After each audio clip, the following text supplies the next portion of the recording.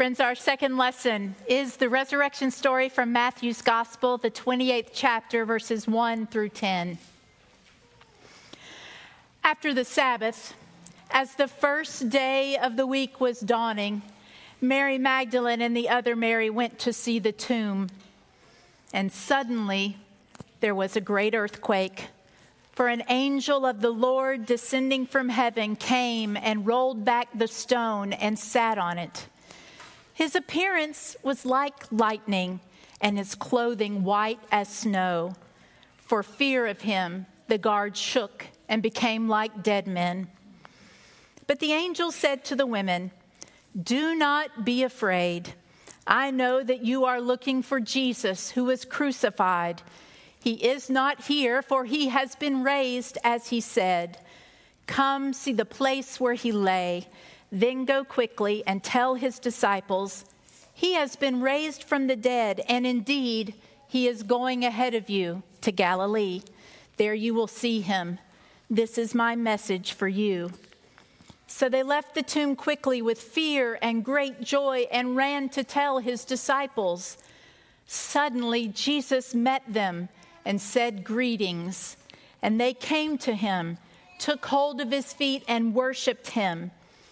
Then Jesus said to them, "Do not be afraid. Go and tell my brothers to go to Galilee. There they will see me." Friends, this is the word of the Lord. Thanks be to God. Would you pray with me? Gracious, risen Lord, it is my prayer that you would come and be in every word that is spoken of the sermon, for there is no such thing as preaching without you. We pray, too, that you would come into all of our hearts and minds, that we may hear you this day as you speak your words of love and grace to your people. We ask this in Jesus' name. Amen. Many years ago, I was listening to a podcast on the art of storytelling. It was two men who were talking about storytelling, and they told you all the things you should do to tell a good story, and they told all the things you shouldn't do, all the things that make for a bad story. So it was an hour-long podcast, and I listened to the whole thing, but at the very end, one of the men said this, "Well, you know, I know 5 words that you can add to any story that will make it better." 5 words. Doesn't matter what the story is, but if you add these 5 words, the story automatically gets better. And those 5 words were, "And then the murders began." He said, take any work of great literature, say Charles Dickens, A Tale of Two Cities, and just start there. It was the best of times. It was the worst of times. It was the age of wisdom. It was the age of foolishness. It was the epic of belief. It was the epic of incredulity. It was the season of light. It was the season of darkness. And then the murders began. How about Anna Karenina, no more famous first line of any novel? "All happy families are alike. Each unhappy family is unhappy in its own way." And then the murders began.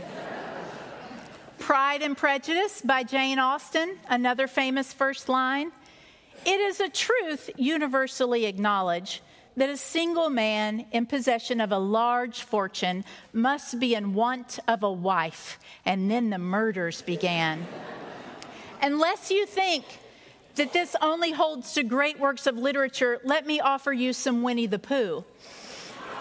Here is Edward Bear coming downstairs now, bump, bump, bump on the back of his head behind Christopher Robin, and then the murders began. My last one for our beloved associate pastor is from Tolkien's The Fellowship of the Ring. When Mr. Bilbo Baggins of Bag End announced that he would shortly be celebrating his 111st birthday with a party of special magnificence, there was much talk and excitement in Hobbiton, and then the murders began. While those 5 words may make any story a better story, Today we have the resurrection story, and no embellishment is needed. This is the miracle of our faith, the cornerstone.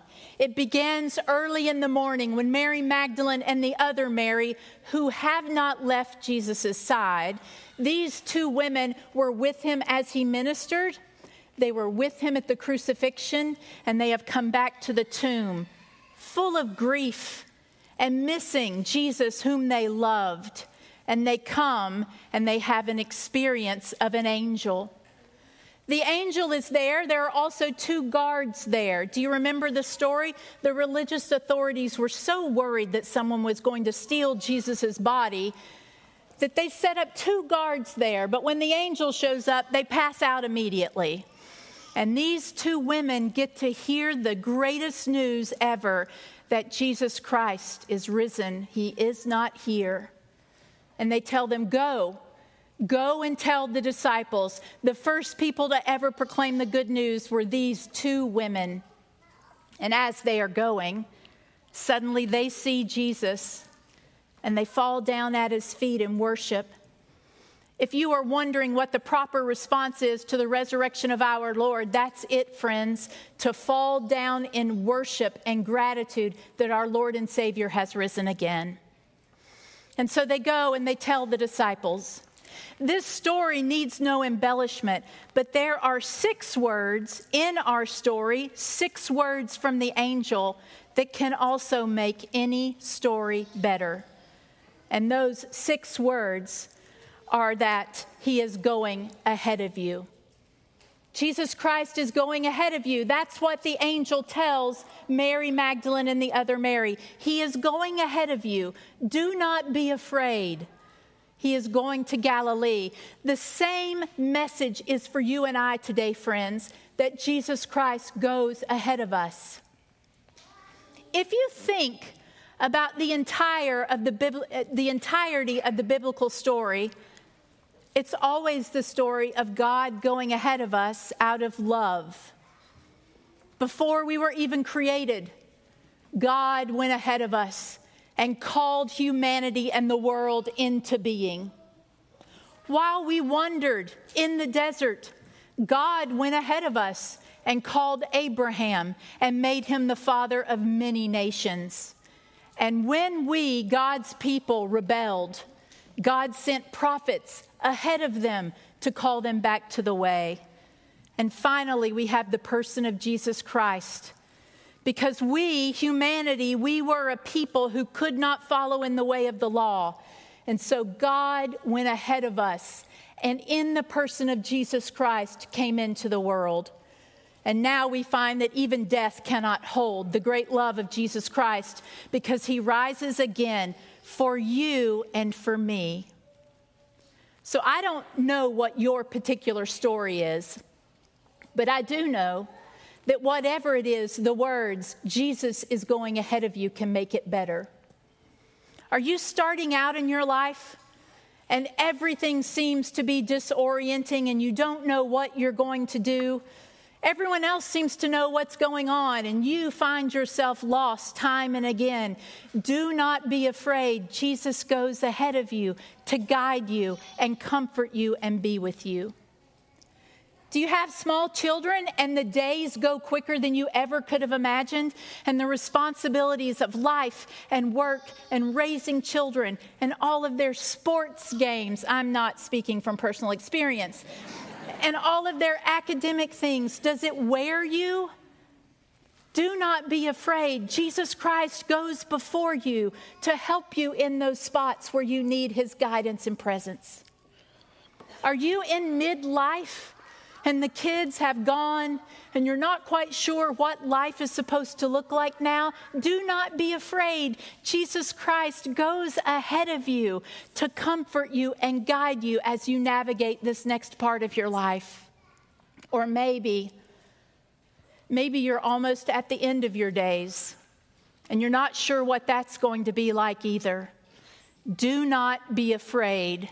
Jesus goes ahead of you to prepare a place for you, and with the promise that he will welcome you into new life. I don't know what your story is, but I know that those 6 words, He is going ahead of you, promise that we will never be left alone, that we will be offered God's providence and love and care. Into a world that is often far more violent than we ever could have imagined, we can believe that God is going ahead of us in the person of Jesus Christ to make a way of light in the darkness. I don't know where you find yourself, but you can take these 6 words. Jesus is going ahead of you, and you can remember that our risen Lord never leaves us alone or abandoned, but instead goes into every part of our lives in order to prepare a place of love and goodness out of the chaos of our lives. Thanks be to God. He is risen and He goes ahead of us all. Amen.